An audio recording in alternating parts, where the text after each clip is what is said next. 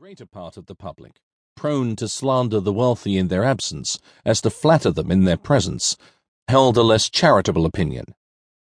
They said that the Lord Keeper, for to this height Sir William Ashton had ascended, had, previous to the final purchase of the estate of Ravenswood, been concerned in extensive pecuniary transactions with the former proprietor, and, rather intimating what was probable than affirming anything positively, they asked which party was likely to have the advantage in stating and enforcing the claims arising out of these complicated affairs, and more than hinted the advantages which the cool lawyer and able politician must necessarily possess over the hot, fiery, and impudent character whom he had involved in legal toils and pecuniary snares. The character of the times aggravated these suspicions. In those days there was no king in Israel.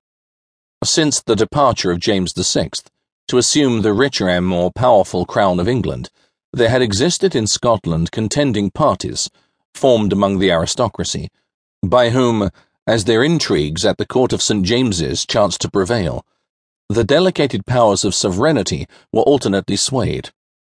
The evils attending upon this system of government resembled those which afflict the tenants of an Irish estate, the property of an absentee.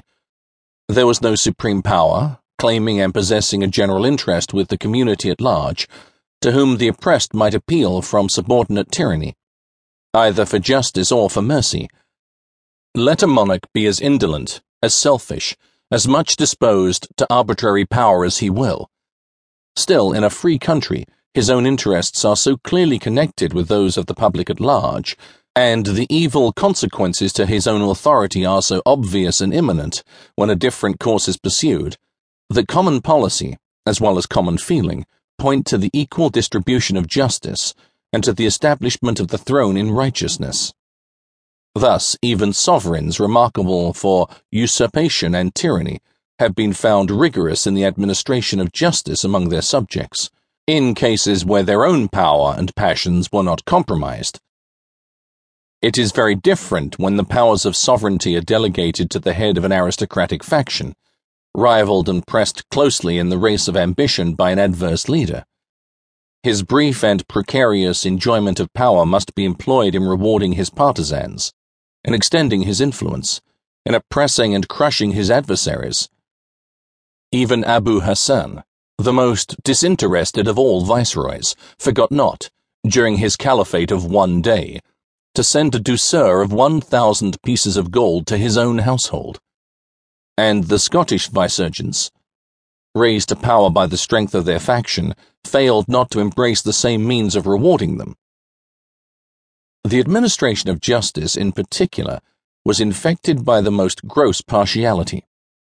A case of importance scarcely occurred in which there was not some ground for bias or partiality on the part of the judges, who were so little able to withstand the temptation that the adage, "Show me the man, and I will show you the law," became as prevalent as it was scandalous.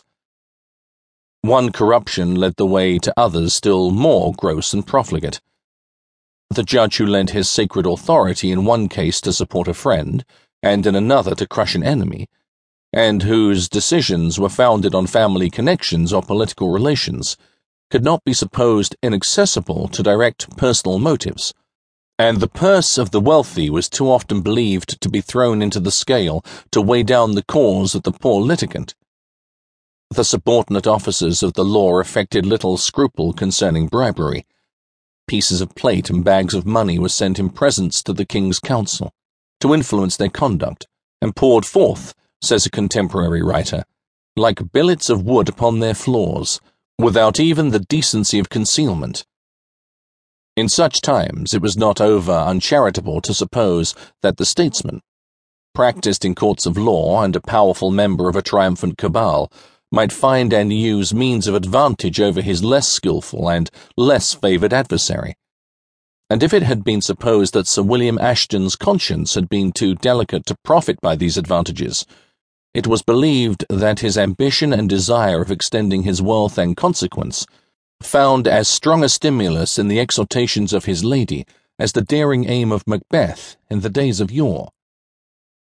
Lady Ashton was of a family more distinguished than that.